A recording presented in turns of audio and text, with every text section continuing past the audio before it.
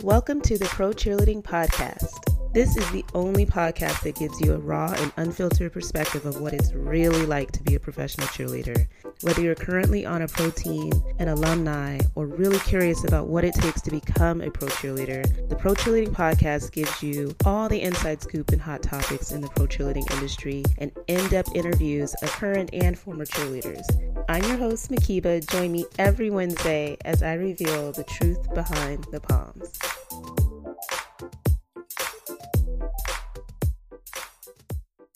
Well, everybody, I'm very excited about this episode. I'd like to welcome Adrienne Lawrence to the Pro Cheerleading Podcast. Adrienne and I had the pleasure of meeting, Adrienne at the panel that we put together for promoting her film, A Woman's Work, the NFL's Cheerleader Problem. You were a moderator for this wonderful panel discussion, and you blew me away. And I was just so nervous to ask you, but I'm glad that you decided to spend some time with us today to talk about misogyny and sexual harassment, especially, in the world of pro cheerleading. So for those of you who don't know, Adrienne is a legal analyst and host of Overruled for the Young Turks. It's an online news show. She's an anti-racism and anti-sexism educator and consultant, and most recently an author of Staying in the Game, the Playbook for Beating Workplace Sexual Harassment. So Adrienne, welcome to the Pro Cheerleading Podcast, and thank you so much for joining me this evening. Thanks for having me. Yeah. Well, tell us, Adrienne, a little bit about yourself I just gave you a short bio, but you are a fellow lawyer. I practiced for 8 years, definitely was not a litigator, but tell us a little bit about your background. Yeah, that's just about the same amount of time that I practiced. Oh, really? Okay. Yep, about 8 years. And then I decided I wanted something different, wanted something more. So I, interestingly enough, became an on-air legal analyst anchor at ESPN in a program that they were having. And it was interesting in leaving kind of the ivory tower I was in and moving into media. It's a whole different world. But Wow. I think my career really opened up after that. Mm-hmm. So you were working at big law firms and all of that path. Mm-hmm. Yeah. So we did about the same. Yeah, that's about as much. I went in-house at one point, but it was even more crazy than a law firm. And so then you ended up going back to school essentially to study journalism. Is that right too? Correct. I got a master's at USC in specialized journalism while I was practicing law. And it was a 1-year master's program. My employer was kind enough to allow me to just essentially go freelance and work my hours and get paid for it. And it was awesome. It was a good year. And I'm glad I had that experience. That's really good. I know after law school, I was like, I got my MBA while I was in school, but I was just like, I shouldn't shut it out, but it was just kind of like, no more school ever again. I'm good. But that's great, especially if you were able to do it while working and having that count to our wonderful billable hours. I feel like I relate to you on so many levels just because of surviving practicing law. Before we get into the book, if you could just kind of walk us through your experience at ESPN and kind of what led to you writing your book. Sure. So I got to ESPN and it's a whole different culture. It's up in a rural area of Connecticut, whereas I moved from Los Angeles, California. And I had always been in an ivory tower of a law firm, of a high-level law firm. And so there were things that I just never was exposed to it. And getting to ESPN and seeing how a lot of, I guess, workplaces will operate when it's a very transactional type of setup for relationships, in addition to also being something where it's very subjective and it's male dominated. And I didn't see it largely the first maybe 8 or 9, 10 months I was there. But as I started realizing, because I just assumed some people were nice to me for whatnot, some people weren't for others. But then you realize because it's transactional. And then you also realize, well, because there's an element of sex that's on the table, or just gender harassment, subjugation, and also coming in as an educated Black woman who essentially skipped over all of the steps that everyone else had done, working in Connecticut, small markets, all these other places. And she went straight from a major law firm office to an international anchor desk and was thriving and doing exceptionally well. It was it really created and fueled the habitat of people wanting to subjugate you. And sexual harassment was a main channel for doing that. And I think a lot of people don't understand what sexual harassment really looks like, because I did not myself. Even when you Mm-hmm. go through those janky trainings at your workplace, that does not do it justice. Not at all. And it shows up in various ways. And so I ended up having a number of experiences, and a lot of people told me about their experiences. And then I had spoken up about someone who had ulterior motives, and ended up in a position where I lost my job, so to speak. And then I was in a position to fight. And Mhm. because no one else would fight, which was a very sad thing, I went ahead and just did it. Well, let's talk about that because like I said, when I was reading your book, I definitely could relate to so many aspects of having anything to do with sports. And I mean, as a professional cheerleader, that was something way later for me. But when I was in college, doing internships, I was at Georgetown doing internships with different sports management companies, a law firm, and I definitely saw, I think, a lot of things that it sounded like you were using as examples in your book, not happening to me directly, but definitely to others. And it was a clear indication, at least to me, that unless I was willing to play along with that game, that I wasn't going to get a lot of opportunities. I mean, that was like my last internship. I'm overhearing Mm-hmm. one of the other interns who is, I'm an undergrad, but she's in her master's program trying to get the right experience to leverage, but was being sexually harassed and she was trying to just deal with it so she can get what she needed from the internship. And I was just like, I can't with this. Like, it's just, again, so much that I could relate to in that. And it's tough if you talk to other people and you know that certain things are going on. So you're not the only one, but nobody's Mm-hmm. willing to say anything or do anything. Where did you find that strength from to fight? I have I hear. always had a very strong sense of morals, ethics, principles. I know the difference Mhm. between right and wrong. Also, being an attorney and at some point essentially putting on my litigator hat, I knew I had sufficient evidence. I knew I could state a case. I knew that it would be difficult and hard, but honestly, it was left without a choice. Yeah. Because these people have the mentality of, well, we're the only ones. We run the sports market for broadcast media. Everyone has come from here or come through here, and we're going to Mhm. blacklist you. And yes, a lot of doors will be closed. And so the fact is, okay, cool. Well, you left me with no choice. But then also knowing that there were young girls who were being touched and mistreated, and that a lot of things were happening that I couldn't look myself in the mirror. It just seemed like everything pointed in the direction of, well, okay, well, let's do this then. Um, Yeah. but it wasn't a hard decision, but it was one of those where I wanted to make sure it was the right decision. Because as Yeah. you know, working at a large law firm, it's thought ill form to ever sue in your own name. And Yes. so having to break that barrier and to stand up, that was the most difficult part, because being an attorney is in my soul. And Yeah. so that was the tough thing. No, I can definitely understand that. And it's ESPN, it's the major player. So, I mean, this was definitely, like I said, taking a lot of courage and just that you were hoping to make a difference for others is even more of a testament to your character. You go through so much in the book, and I just really, really encourage everybody, like we were talking before we started, it's almost like a manual. Yes. But gosh, there's so many things I want to say about it too, but it's like I don't want to give it all away. But what led you to write the book? And I mean, whatever you want to share about the book. Well, I was in a position where I didn't see a lot of it coming. I also didn't realize, because I took things at face value. You want to assume that a company that gets so big and is so successful is running a Mhm. professional organization and entity, when that is not the case. Because again, I came from an ivory tower.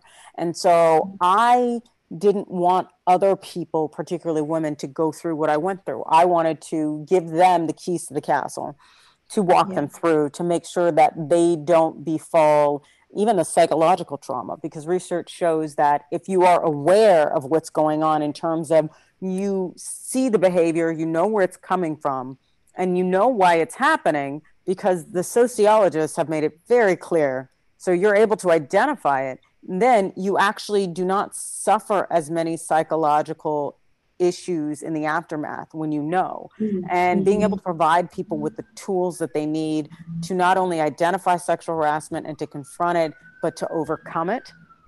It just seemed like the easy thing to do. Also, there was something I realized where everybody, any book that was out there was a memoir. And that's what's it going to do for me? Like, Yeah. to hear about your story, yeah, that's cute, but let's talk about what we can do to prevent it. How can I get out in front of this? How can I handle this situation? And that was the part of me that said, we need a manual, and I'm good at explaining systems, so it all worked out. Oh my gosh, you're excellent at it. And Oh, you guys, thank you. and I'm just talking to everybody like you guys, because like they're part of this right now, but it's such a well-written, I love nonfiction and just self-help type books and things like this. So this is so up my alley, but I just really, really love the way that you broke everything down. I mean, you had the sports theme throughout, you had like time, just such an entertaining read in a very, very relatable way of breaking everything down. And so it's an easy thing to get through, even if you're not experiencing it at the time. But it's just such a play by play. I mean, I don't know what other word there is for it as to like how to recognize and spot things because I thought it was really, really helpful the way you set the stage. Because again, you might, if you have not really been in that situation, you might not recognize sexual harassment when it's actually happening to you. And I really appreciated the way that you kind of set the stage for that to understand who the harass holes are, who they target, the different slide tactics, and you just call it out so well and in such plain kind of shit talking way, which I love. Thank you. Yeah, because I wanted to do something that was because I'm a complete and total nerd. I'm not. Don't let any of this external stuff fool you. But I read studies for fun, and so one of the things that I learned and have a strong suit at, especially being an on-air legal analyst, is being able to take very complex topics and make them Mm, interesting and engaging and relatable. And so I wanted to make this topic that tends to be pretty heavy, making it interesting, engaging, and relatable. So, coming up with the term harassholes I love and, it. yeah, and keeping flair and flavor in the book because the reality is this happens all the time, whether we want to acknowledge it or not. And so let's not pretend this is some crazy one off, put it on the mount. It's, that kind of serious thing. Because unfortunately, not to say it's not that serious, but it's just so common Common, that it yes. just, why pretend? Why act like it's, that it's something super sensitive and whatnot when really people need to prepare for it. Yes, and say it plain. And just like you mentioned, just like the chapter where you broke down the different types of sexual harassers and the different ways that they go about it and like who they target and why. I mean, it's just such a, like I said, just an easy read. You're telling it like it is in plain, straight English, but also just like some really complex topics from a legal perspective that you break down really well for people to understand and just understanding the struggle and how to fight it. Like you said, how to overcome it. So I encourage everybody to pick this book up. It earned an award, right? The Yeah, a 2021 few of Business them Book of the now. Year Award in Women and Minorities in Business category by Axiom. So Yep, and congratulations. This is huge, thanks. Yeah, and it huge. just picked up two international book awards for business Congrats. and another one for women. And so I'm very proud of it because it is a first of its kind. And so I'm really grateful to Penguin Mhm. for stepping out there and biting on it because the reality is that no one's written anything like this, even though sexual harassment is completely and totally preventable. Even though we Yeah, know good and well how it works and how it operates, no one's put anything out there like this. Everything's otherwise a legal manual or a memoir, as opposed to, hey, yo, this is how you handle this. And this is what it looks like, and this is what it's going to be. And yeah, so, very, very fortunate that Penguin stepped up and said, yeah, I want this. yes. And from the mechanics of it, like literally from the documentation to like it's just so step by step. You did not leave any stone Oh, I unturned. didn't. And I really appreciated too, Adrienne, just in your writing, all of the like just the coaching and encouragement of who trusting your instincts, knowing who you are, really kind of helping people to remember like you earned your right to exist in a workplace free of this crap. So, Yep. kind of like reminding people that you don't deserve, you shouldn't have to just put up with this and deal with it. And I just really appreciated that hearing or reading that strength in the book, because you just kind of can hear someone in your ear coaching you through like, no, forget that. Like, you did not go to school and invest all this money in your career and education to just accept this type of treatment in the workplace. And I love that Absolutely. voice. I And love I, that. I think we're in a society, and that's something I found out at ESPN. We're in this society where in workplaces, it's a thought that if you are a woman or black or marginalized in any way, it's the you're lucky to be here. Yes. And no, you are lucky to have me. And I also think that that was a big difference between me and the other women at ESPN, that I was Mm-hmm. unwilling to tolerate the behavior, and I wasn't just going to stand still, and I was going to fight for them and push for ESPN to do what was right, because, oh no, you are lucky to have me. I'm good at my job. I am exceptional. And it's unacceptable that you are allowing these things to happen. And unfortunately, I just think there are just too many people out there and too much of a mindset where people feel like they have to entertain it. It's not Yeah. okay. And did you experience like any just resistance, I would say, from women? Because I'm going to kind of pivot to pro cheerleading in this in a few, but did you sense that women were supportive of you coming out and using your voice in that way, or was it more like in private? I'm like, some people are reaching out and saying thanks for saying something finally, or but not so much publicly. Like, what was your Absolutely. It was experience in with that private. in private? Absolutely. It was in private. And, or they wouldn't even say it to me. It'd get back to me. Mm-hmm. And the thing is in my fight, it was extremely isolating. I had people lie on me. Mm-hmm. I had a lot of things go down that you can't fight them all, and it's not a good look to even try. So you can't Mm-hmm. address anything, and some people have bigger platforms than you do, especially like ESPN. And so when these people are lying on you, and you have to just sit and take it, it takes a lot. And especially in the Mm-hmm. world of social media where you can be attacked by just masses of people. And you end up like locking my accounts, being doxxed, all of the things that become essentially psychological hits. And Mm-hmm. as much as I don't regret doing it, had I known what I was up against in advance, it would have just been a lot better. And so that's, I have my chapter on coming forward, handling media, the PR aspect of it.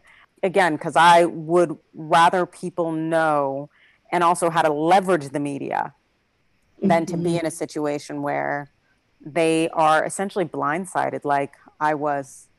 Yeah, I don't want Yeah. anybody to have that experience.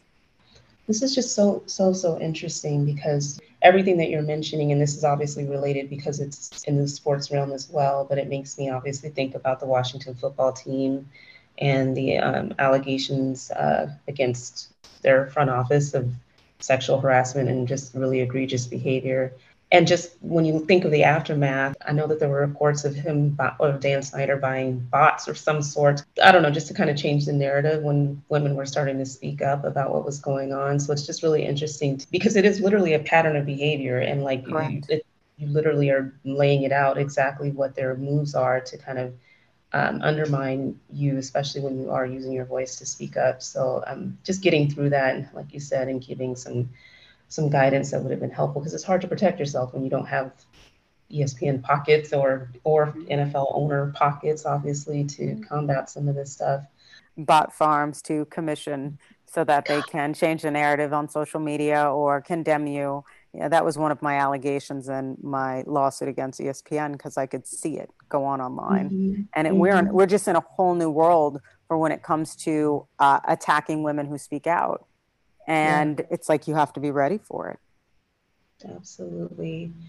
Gosh, and it's just like all of this to try to keep us quiet. It's mind boggling. But I'm going to pivot to just bringing this to the pro cheerleading space. When you were moderating that panel discussion, did you have any certain, I guess, impressions or perspective of pro cheerleading and how these issues play out in this space? I did not have anything preconceived that came to mind. I assumed there'd be Mm-hmm. considerable sexual harassment. because you are working in a male dominated industry. Also, the fact is you can just see it by virtue of what they make you wear, that your role, you are athletes, but your role is ornamental. And it is often a way to limit women, and the low pay, the harsh working conditions, and the double standards and mistreatment. It really reflected a lot of the issues that I had researched and broken down in my book. And it seemed like Mm-hmm. you all were definitely in an environment where it was, as I say, it's a sexual harassment hotbed Yeah. without question. It's already set up Mm-hmm. for it. So I have no doubt. And especially because it's such a subjective industry in terms of, oh, she didn't jump as high, or I didn't like the way she did the splits. She's done. She's out. Mm-hmm. So it essentially it's a perfect habitat for it without Yeah. question. Because if you're using your voice or speaking up about something that we know that, there's that little snip snip of getting cut and missing out on opportunities. So in this space, just, in the last few months, with the Washington football team and various articles that were coming out, it's just definitely been I think, a challenge. And I think in our space, there are different reactions, I would say, for different pro cheerleaders or different programs as to how they want to kind of change the perception of what being a pro cheerleader means, or kind of trying to flip the dynamic a little bit. I think because of the perception that men probably have of who pro cheerleaders are, there are some programs who are taking the approach of just trying to change our uniforms or cover up more or dance differently, and things that kind of move away from what I think pro cheerleading used to be, things that Mhm. we did sometimes enjoy. The other flip of that is being a woman and just being respected in your own right in the way that you would normally be, and hold yourself. Do you have like anything that you speak to that? I'm sorry that came out so all over the No, it's place, but okay. Let me see if I can address what I think you're asking. So, although I picked up on two issues, one of them would be kind of like, how do you navigate the situation in terms of, should you fight a certain way or respond in a particular way if you're in those circumstances? And as someone who's still in workplaces, and engaging with other professionals, the reality is that workplace sexual harassment will still happen. And it'll even still happen to me as the writer of the book. And there are probably instances where I actually harass other people too, accidentally or not knowing it. And so what I do with that is I generally will give people grace. And when I say that, I mean, I do my best to gauge, was this intentional? And I also will approach it from, I don't need to file a lawsuit for everyone. I got that. Sometimes people are acting out the social norms that they've been taught, as in they need to appear more masculine. So maybe they make a comment to me. I assess based on their personality, how are they coming at me? Are they coming at me as a true place of insecurity, or are they reflecting our social norms? And I try my best to assess it. And if we hit a point where I can tell you are now trying to be dominant over me, and whether it's sexualizing or gender harassment, then I'll cut you off at the knees, and I'll let you know, no, it's not acceptable.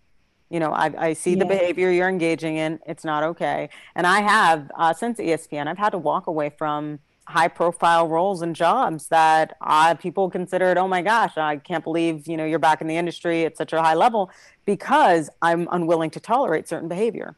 And I always, as you get the tone of my book, I always like to definitely impress upon people that as long as you are true to yourself, like, the universe aligns. It does. Like, I couldn't be happier. I Right. love the work I do. I love the people I work with. And as much as sometimes I've been in positions where I've mourned dreams, the reality is it was never a dream, it was a nightmare.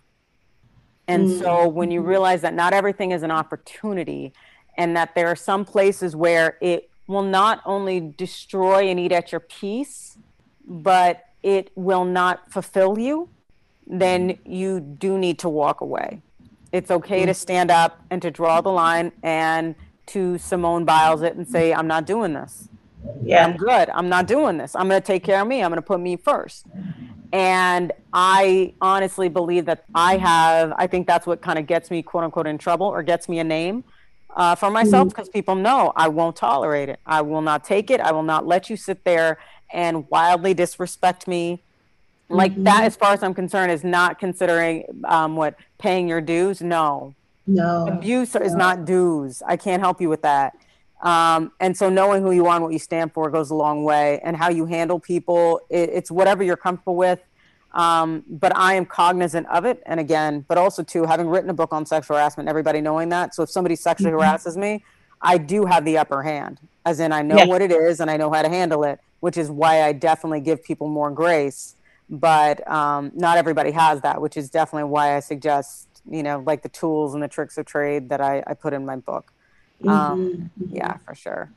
I like the idea of, like you said, I mean, it's like you'll get, I won't even say past, like you said, grace. And then it's like, and then you'll just have to be put in your place. I think there's just so much strength in knowing what your line is and what your truth is and sticking to that. And, speaking about like the industry shifting or different programs changing to kind of, it's not as though it's going to make harassment go away or disrespect in that manner of, well, if men want to look at you in a certain light, no matter what you do, that's how they're going to try to look at Yep. you and try to treat you accordingly. Would you have any, I guess, advice to, like, if you're on a pro cheerleading team, if you've experienced any, in the context of your employment, appearances, working with staff, a front office, I mean, whoever it might be, a situation where you're uncomfortable? I know the advice is all in the book, so people will definitely need to pick it up. But what would you say?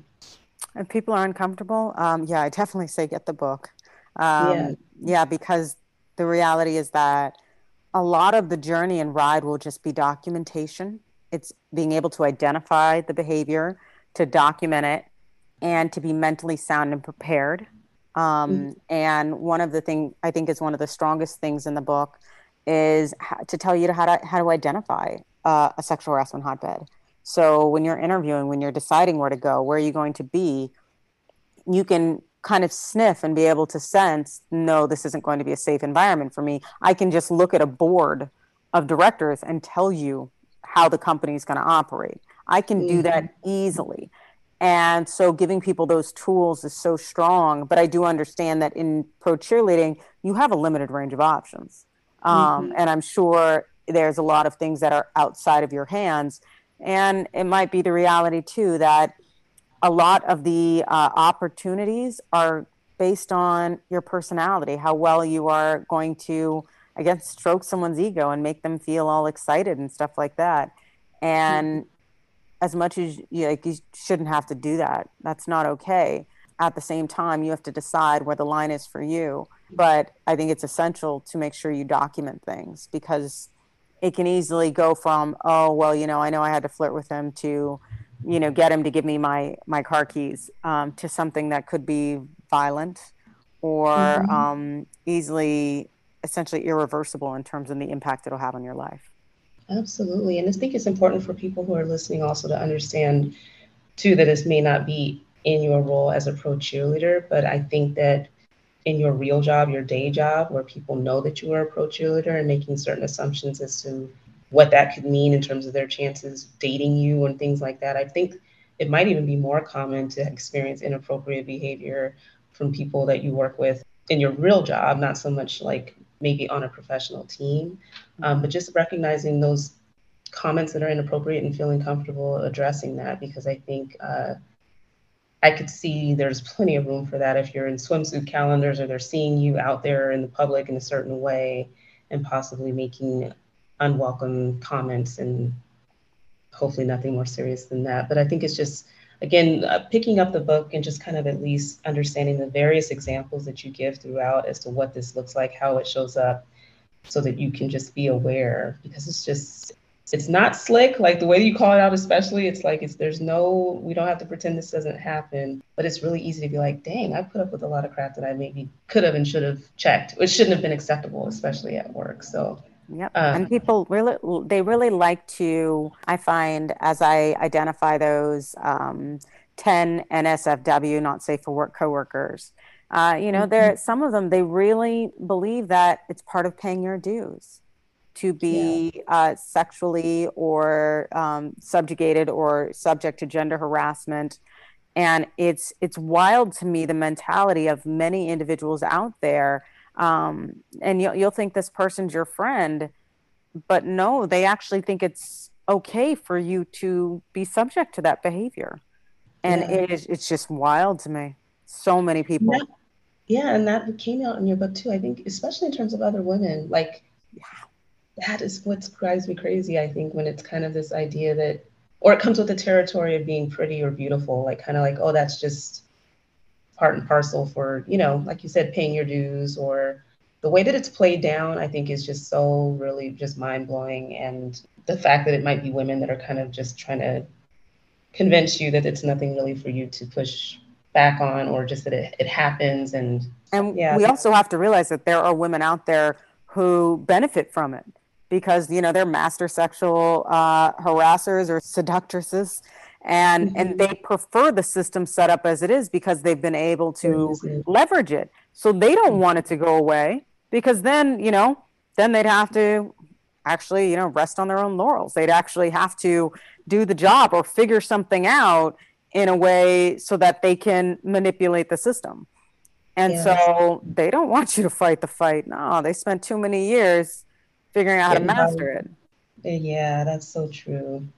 So true. You were dropping so many dang on gems. I really just want to thank you, Adrienne, for, sharing your experience and just all of this helpful information. I think there's, for anybody who's like leaving college, I just think this is a book Yes. that you just have, you read through, and then you just, if you're dealing with anything, it's kind of like a reference manual. You're like, oh my gosh, I have a book that addresses this, and I can go to it and I can get the play by play as to how to deal with it. It's something that I think, if back when I thought I wanted to pursue a role in sports business, not necessarily becoming an agent, but definitely working with professional athletes, I was navigating a lot at a very young age. And if there was something like this, and I probably would have absolutely picked it up just because of the context around sports, especially, I would have felt a lot more comfortable fighting, especially when you don't have that leverage. If you're like an intern or you are trying to get, break into this area and it's super, super competitive, like I think I would have probably navigated it differently. I thought I was just going to blow up and explode one day, and I decided to walk because of my line and my level of respect. And I just thought, this can't be, I can't be dealing with this on a day-to-day basis of whether I'm cussing somebody out or not, or how do I constantly push back against different advances coming my way, either from the athletes that we were working with or just people in the, it was just too much. And I think Yeah. I walked away from it. You talk about that in your book too. Is like one of the things that often happens to women that have been harassed in the workplace is that they end up leaving. It, Right. it might affect the different types of jobs that they're taking. They may pick a different career path, one where you think that you won't maybe experience that. And that is definitely really, really unfortunate. It turns people away from pursuing their dreams. And that's not something that should be happening at all. Yep. People leave the workplace, their trajectory, Mm-hmm. ability to make money, be independent economically, all of these things are interrupted by sexual harassment. And that's how it is intended. It's people wanting to push you out of the workplace to make you play small because you don't adhere to traditional gender norms and you don't know your Mm-hmm. place, or you don't also adhere to the traditional racial hierarchy. We're seeing a lot of that as our conversations are changing in the media, and people are having these Mm-hmm. conversations. And so we have to realize that people use all sorts of conduits to get you to comply, so to speak. And they'll use whatever they can. And oftentimes it's sexual harassment that they use. Mm-hmm. Mm-hmm. Well, you broke it down like no other, and I just thank you for sharing your journey and sharing so much in this book. It happens in every industry and every type of job for sure, and pro cheerleading is no different. So, thanks for sharing your expertise with us today. Thank you. I appreciate the opportunity to talk about it and also knowing that being able to share as a resource with what I would say would be a vulnerable population. For It's important. sure. Yeah. Where can people find your book? I ordered mine from Amazon. Yes, so it is on Amazon as well as Penguin. You can buy it anywhere books are sold, Mhm. any major sales place, local bookstore, whatnot. But I can definitely guarantee that you will not be disappointed. It is fun, No, you will lively, and not. engaging. It's so engaging.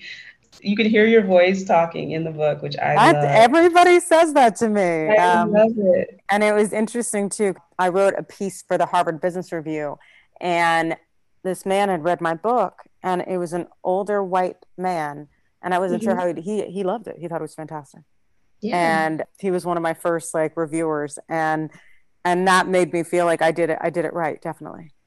Oh, you Yeah. sure did. I mean, He found it to be just good. listening to the way that you break it down too, I'm like, I could read a book on pretty much you name a topic, just with that.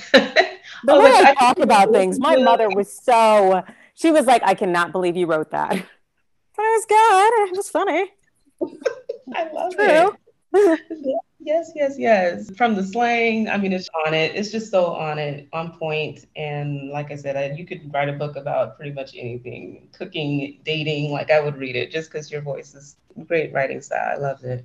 Oh, thank you. I really, really appreciate that. I truly do. I would be following your work. And then, can you tell people where they can find you too, in terms of your commentary as a legal analyst and just different things that you're involved Sure. with? So I am a regular contributor to the Young Turks. Also, Mhm. you can find me on social media on Instagram at Adrienne Lawrence, on Twitter at Adrienne Law. And can I ask, well, Yeah, I'm kind of rapping, but I did an episode with a few Asian cheerleaders where we were just talking about their experience in pro cheer, but just with some of the anti-racism training that you've done, yes, can you talk about what was it I was looking at that you were recognized by Forbes for your work in dismantling anti-Asian bias right. in the workplace? Can you just talk a little bit about that work? I would just because Sure. we just talked about that on the episode. Sure. That one in particular was a partnership that I did with a sister organization, Hate is a Virus. One of my good Oh friends yes. is a Okay. founder, Tammy Cho. She's doing exceptional work there. And so, when essentially knowing that the Asian hate crimes had risen, people need to understand what Asian bias looks like, especially in professional environments, because Asians are Mhm. often the ignored, invisible minority. And when people don't realize that, there are comments that they make, and people are very dismissive of those comments, but they are racist. They are, they are denigrating. They're marginalizing. They're not okay. And so, to break down to people and to call things out, so people will start to understand that their behavior is racist, it's so incredibly important for eliminating these us them narratives that are what fuel the hate crimes. It fuels the bias. It's the otherness that is what essentially feeds these ways of engaging in violence or perpetuating hate against Asian American members of our communities. And so we need people to be, they need to be educated and they need to be informed on forms of bias that they hold and often demonstrate, because it is leading Mhm. to greater harm. Yeah, for Absolutely. sure. For sure. And just again, things that happen in the workplace. We're not even talking about like in people's homes or with their families, but just what carries over into a professional work environment that absolutely should not. It should not be anywhere, but especially at work and all the subtle microaggressions and just bias. And like you said, it has much more serious impacts in communities when it gets down to these hate crimes. So I just really appreciated seeing that in your work, just because we were just talking about it on the podcast. So We have to yeah. be allies and we have to be accomplices and Hmm. co-conspirators to each other, because we're all in this together. We truly are. And we need people to Absolutely. recognize that. Absolutely. Well, you're doing such amazing work, Adrienne, and it's a pleasure seeing you again. It was, like I said, you left such an impression after that panel. And again, I'm just very honored to have you here. So thank you so much. Oh, thank you for having me. Thanks so much for listening to the Pro Cheerleading Podcast. You can follow your favorite podcast on social media at Pro Cheerleading Podcast on Instagram, at Pro Cheer Podcast on Twitter. We're on Facebook, on YouTube, and you can support your favorite podcast on Patreon. Until next time, keep your eyes on the sidelines.